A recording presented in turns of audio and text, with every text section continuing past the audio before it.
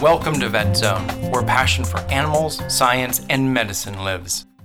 Hello and welcome back. Have you noticed some days that there seems to be a haze in the air? Does it seem to be harder to breathe on those days? Ever wondered what exactly you inhale into your lungs with each breath?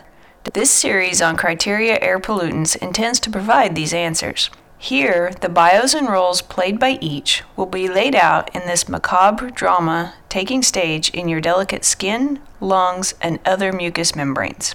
The Environmental Protection Agency, EPA, identifies particles in the air that are dangerous to human health and the environment.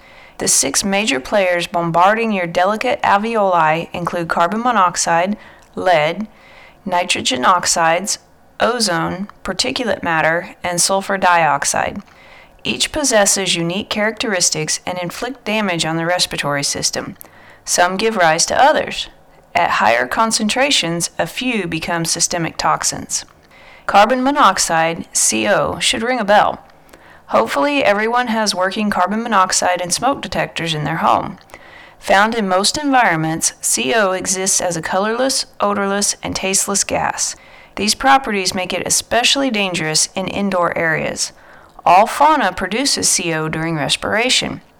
Environmental contamination occurs with incomplete combustion of a carbon-based fuel, with automobile exhaust being the main source. CO remains in the air for up to 2 months. Through the magic of redox reactions, CO converts into carbon dioxide, CO2, a more stable compound. Our second bad actor is lead. We all know the hazards of lead in the environment, from lead-based paints to contaminated drinking water. But the very air we breathe also contains lead. Major sources of air contamination include ore and metal processing and leaded aviation fuel. The U.S. Clean Air Act banned lead from gasoline in 1988. This ban decreased lead in the air 99% by 2016. Nitrogen oxides are often referred to as NOx. While nitrogen dioxide, NO2, plays the leading role, nitric oxide, nitrous acid, and nitric acid are supporting cast. Emissions from vehicles, heavy equipment, and power plants produce the majority of NO2 in the air. NO2 is a reddish-brown gas with a harsh odor. Through the miracle of chemistry, or curse as were the case, NOx reacts with other chemicals in the atmosphere to form ozone and particulate matter. But wait a minute, those are also part of the criteria air pollutants.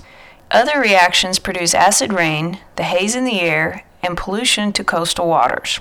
Ozone protects us from damaging solar radiation and is good for us, right? While true in the stratosphere, this is not the case at ground level. Here we see NOx showing its malevolent side again. Ozone forms when NOx combines with volatile organic compounds catalyzed by sunlight.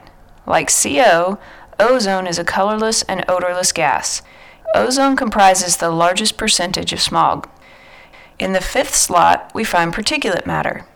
Often these particles result from chemical reactions between other criteria pollutants. Particulate matter, PM10 and PM2.5, is somewhat of a broad category, including a number of particles and compounds, such as dust, soot, and droplets. The subscript denotes the size in micrometers of the particles. Smaller particles pose a much greater risk to respiratory health as they can penetrate deep into the lung. Larger particles tend to get trapped in the upper airways and are removed. Particulate matter composes the greatest percentage of the haze in the air. Rounding out our cast of characters, we find the sulfur oxides, SOx, with sulfur dioxide being of greatest concern. Like other criteria pollutant gases, SO2 has a strong odor, commonly described as rotten eggs. Sources include burning of coal or oil, smelting copper, and volcanic eruptions. SO2 dissolves easily in water. As with NOx, SOx react with other compounds in the air to form particulate matter. Introductions have been made and the stage is set. The next installment of the series will reveal the true nature of our cast of criteria pollutants and the destructive effects they intend to unleash on our delicate respiratory tracts.